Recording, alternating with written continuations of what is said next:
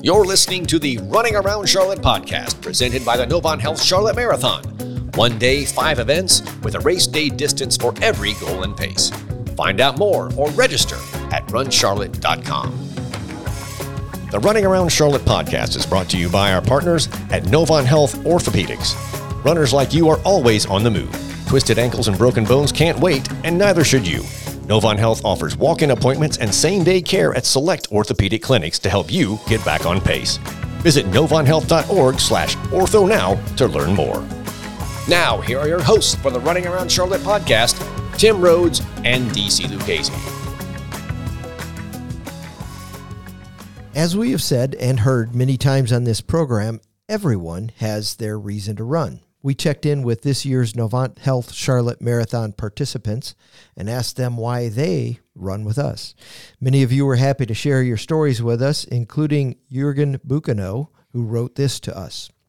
This marathon will be the 10th time I've run this race as a longtime Charlotte resident and my 12th marathon overall.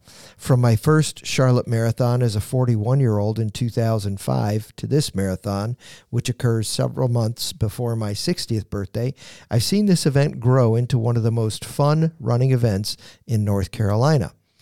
Naturally, we were excited to hear that and more from Jurgen and what makes the Novant Health Charlotte Marathon such a must-do. Jurgen, welcome to the Running Around Charlotte podcast, and I got to say right off, thank you so much for the kind words. Well, thank you very much for inviting me. I'm excited to talk to you guys. So you've run 12 marathons, and Charlotte are 10 of them, right? Yeah. That's exciting. That is exciting. What are some of the changes that you've seen? The improvements or whatever. You've obviously run different iterations of the course and so forth. But what are some of the things that stand out to you in how this has evolved over time? So first of all, when I moved to Charlotte, I kind of had the goal of running a marathon. I'd gotten into running because we're starting to have children, and I read the scary statistic that, basically when you start having babies and kids, that you start eating more, and those pounds aren't coming off. So I started running more seriously, first with baby strollers and then without. And at the time, I think you had one marathon that went from Davidson to Uptown, and that collapsed at some point. And then basically in 2004, I just tried one over in Myrtle Beach, and it was so much fun that I decided to run. Actually, 2005, and it was that November, I think, that you ran, or December, that you ran this event for the first time. And it was small at first, and I remember it was in December, so during one of the Advent weekends. And I remember that drivers were always kind of angry because they wanted to do the Christmas shopping, and here we were out there running. The other thing that I remember about these, but it was nice for me because I had all of the fall to get ready, and of course a lot of fairly cool weather. And what I liked about the early years is that there were bands. I still remember a band on Sharon and Wendover that played, and then another one in Plaza Midwood. But what I would say, the biggest difference is that there's just been a lot more crowd support over the years. I think basically as you've run it every year and you moved it forward a little bit to get into somewhat warmer weather, I can just see there's more enthusiasm, particularly in the back half of the race around Plaza Midwood and Noda. And then the other great thing that you have now that you didn't have then is the greenways. I love the greenway running. I wish you did even more of it, because that to me is the absolute favorite part. Oh, well, thank you for your kind words. And so for those of you who are kind of trying to figure out, well, if this was the first race in 2005, how did he run before there was another marathon that we eventually replaced. It went out of business. It was called the Run for Peace Marathon, and it did in fact run from Davidson down to Charlotte, from Davidson University or college down to Queen's University. Is a kind of Boston-esque thing, but our first year was 2005, and this is our 20th year coming up. And when we first started, we were in December for several years, 8 or 9 years, I think, through maybe 2010 was, I think, the last year in December. Somebody offended me and said, it's kind of cold for a winter marathon. And I was deeply hurt that they would consider a December 10th marathon winter. And so we moved to November just to soothe my hurt feelings. and it's actually turned out to be a good move. I mean, there's so much going on. You're right. So. People are out Christmas shopping. There's bowl games. There's everything else going on. And November's been very good to us. But, back to you. How do you prepare for the marathons? Like if you're kind of locked in on doing maybe one a year or one every couple of years, how do you ramp up from not doing a marathon to being prepared to run one? Well, it's basically whatever my body allows. Ideally, I would actually run two, and there have been times that I've run a spring marathon or a summer one, which is why I have more marathons than the attempts in Charlotte. But usually I'm pretty beaten up after the marathon and need to recover. And so typically I would get into it about February or March and then do a lot of running in the spring. And in the summer, I would then cut down on the long runs, but do lots of short runs almost daily, about 3 or 4 miles, so that the total mileage stays the same. I have to say I'm not one of those people who trains 40 to 50 miles each week. I think you can see that from my time. I'm a recreational and a hobby runner, and I've got enough injuries that I can't run that much. I have to prepare for the marathon, basically running the marathon distance a week, which is 26.2, and that's kind of my goal for the peak. But that's probably also the secret to my longevity, because I just never really ran my body into the ground. It's always just good enough that every fall, hopefully, I'll be ready to do it again. And you're talking like you're a really old man, and you're not. So yeah. I'm like, come on, man. You're not that old. It's like, no. And granted, we all have kids here. So yeah, so there are some days we all feel like, we are really, really old. But with the family and the kids and all, is anybody else in the family running with you? Yeah. So I'm the only one who runs long distance. Mm-hmm. My wife runs short distances in the morning. My son has been running off and on over the years. We're all mega hikers. I don't know if you've seen the story in the paper about a 92-year-old man becoming the oldest person to hike rim to rim Grand Canyon. Yes. So that's my father-in-law, and I was with him, and so was my wife. That's fantastic. Wow. Note to self, I'm going to make sure that we put a link to that article in the show notes here for this one too, because I did read that. I'm like, oh, wow, that's cool. And it's related to you. That's fantastic. Oh my gosh. Small world, of course, right? It was 3 weeks before this marathon. So I was actually preparing for that and the marathon at the same time. Oh, wow. You hiked with him? Yeah. Man, that's awesome. Rim to rim. How long did that take? It took exactly 21 hours and 15 minutes over 2 days. No kidding. Wow, that's awesome. Yeah. So so it was basically, to answer your question, hiking is my cross-training for running, and running is my cross-training for hiking. So I do considerably more than just the running, but it's not all running. A lot of it is hiking, it's stairs, it's other forms of movement. Yeah. How far is it? I'm just curious. I'm not trying to get off on this.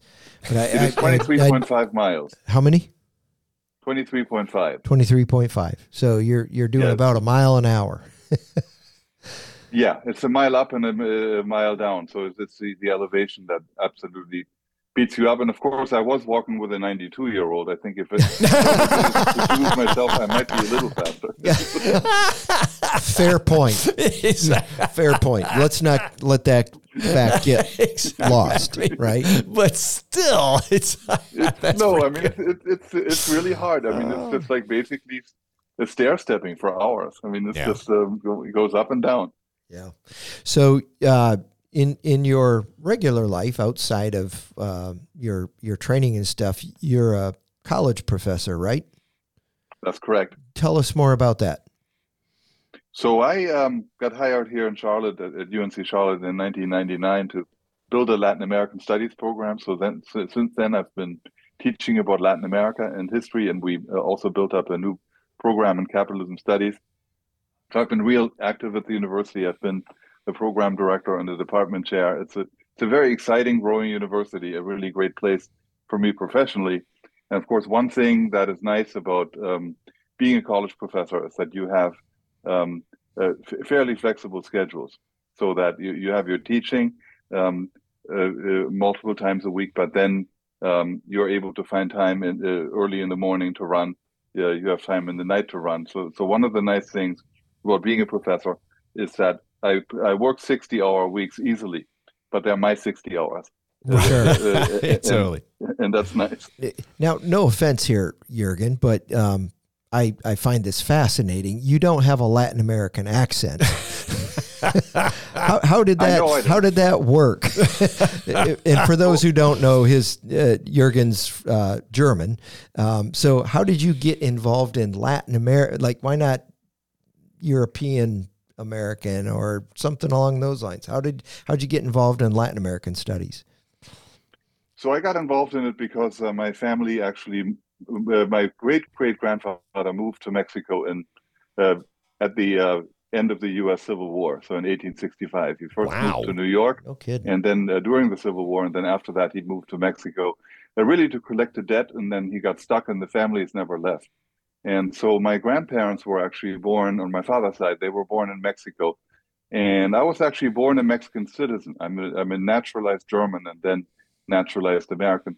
So I actually do have some Mexican connections. And at World Cup time, there are 3 countries that I root for in the Soccer World Cup. So it's hard to lose, right? Exactly. You're odds-on favorite. You got most of the bases covered.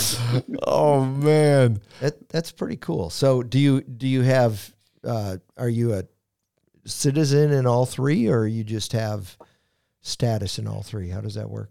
I have dual German American citizenship. My father naturalized me when I was 2 months old, and I guess if I wanted to, I could probably reclaim it. But I mean, it would only make my life more complicated. I don't know what advantage I would really have from it. Juice not worth the squeeze on that one, huh? Yeah, I do go there every summer, and it's a marvelous place to run on the Sunday when they shut one of the main avenues down, and you can hike. So it's really a great thing. That is cool. And do you still have family over there and in Mexico as well? Yes, I have family in Germany and in Mexico. And I would imagine you probably speak several languages then too. Yeah, I do speak Spanish fluently and German, and I read some other languages too. That's incredible. I'm so fascinated by the many languages. Like 2 is cool, but when you get into 3, 4, and 5, like that is just I wish I had taken time to study when I was in high school and college, different languages. There you go. My brother, I think, speaks 7 or 8, but he doesn't run, so I have that on. I think you're cooler. I think so. Yeah, I agree. That's fantastic, man. So are you going to participate again this year, Jurgen? Yes, I've already signed up. You've already signed up. There you go, man. That sounds like a plan. We're going to have some sort of affinity program for those who are like, hey, if you run 10, you become or 12 or some number. We had that down there. Yeah, you're a lifetime member. No dues necessary. No dues necessary, and it's a great club. Cool. We have jackets. No, I don't know.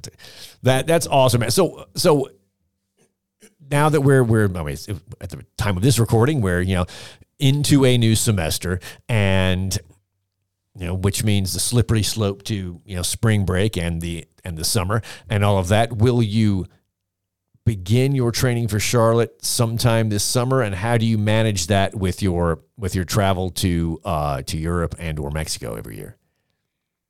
Well, first of all, I'm here most of the time because I've got, of course, work to do, and even when there's semester break, I've got things to do. So my plan is to spend spring break in the Grand Canyon, actually to do some hiking. Nice. And I have to recover my Achilles, but rehab my Achilles between now and then because that one's still beat up from the last marathon. And then basically when I reemerge from the Grand Canyon, I will start a training program through May or June to get me back up to that 25 mileage plateau. And nice. I will almost do it as if I were to run a half. So I'm going to train up to 11 or 12 mile long runs And then in the summer, I will cut those. I will go do that same mileage, but only 3 to 5 miles, so that I come out at 25 a week. So it's going to be maybe 6 runs a week as opposed to 3 or 4 now. And then when it gets cooler, around August, which is not cool, but then I have to, in August, I have to start doing the long runs. And so no matter how hard it is, I will do that. And I've got one trip planned to Germany in late July and early August, so that I actually can do some long runs without worrying about the heat. And so I try to plan whatever trips I do so that they help me with the running too. Oh, like where your head's at, man. Like where your head's at. I think I might just go over to Gastonia this summer and run over there. That's about as far as I'm able to get, man. Yeah, it's a little bit hotter. Hey, Crowder's Mountain is awesome. That's a great place to train. That is totally fair, man. I as I tell everybody, it's like, oh, I'm training for this ultra or that trail race or other thing. There's nothing at Crowder's Mountain that won't prepare you for any place you're running. Now, unless you're going to run, I'm going to run the, that 200 miler down there in Florida. I'm like, well, you don't need to go out to Crowder's, but anything else. Yes, you are correct, sir. Crowder's Mountain will get you ready for anything, including the Charlotte Marathon. So, yeah. So how do people get in touch with you if they want to touch base and say, hey, I'd love to learn more about Latin American studies or Germany or running the Charlotte Marathon? How do we find you? They would find me by my university website and my email. I respond very quickly. I always love to hear from the public, whether it's about running or my scholarly passions. Or you'll also find my publications online. Oh, right on, man. We'll make nice. sure you put that in the show notes too. There was a guy. For those who don't know, this past year we had participants 2023 from 47 states and 13 countries, believe it or not. And one of them was a German guy that I just by chance ran into at the expo and started talking to him. And I said, why the Charlotte Marathon if you live in Germany? And he said, well, actually, I'm here on business travel and was just kind of like, I'm a marathon runner, was looking for something to do, and this kind of matched my schedule. So we're starting to get that contingency of German runners, Jurgen. So that's pretty cool, right? Yeah, exactly. I wish I could have introduced you two back then, but you I don't know, you run into them. But anyway, 13 countries. I thought that was pretty cool, and a testament to what you're saying is that like the event is growing and doing well, and we continue to be challenged by finding new and innovative ways to up the experience level. So we appreciate you reaching out and saying, hey, I've kind of done these things and would love to talk to you guys. So thank you for being on the show. Can you hear us? Yeah, now I can hear you. Okay, there you go. So I was just saying, we continue to be, thank you very much for responding to the questionnaire and offering your perspective on the marathon and letting us get to know you a little bit better. We really appreciate it. It's been a pleasure. It was a lot of fun for me too. Thank you so much. All right, Jurgen. All right, my friend. Thanks so much. And we'll see you at the 20th anniversary in November, friend. Yep, we'll see you there. All right. Looking forward to it. Bye now. Thanks, Bye. man. The Running Around Charlotte podcast is presented by the Novant Health Charlotte Marathon. Running Around Charlotte is produced in partnership with Well Run Media and Marketing. New episodes are available every week, anywhere you listen to podcasts.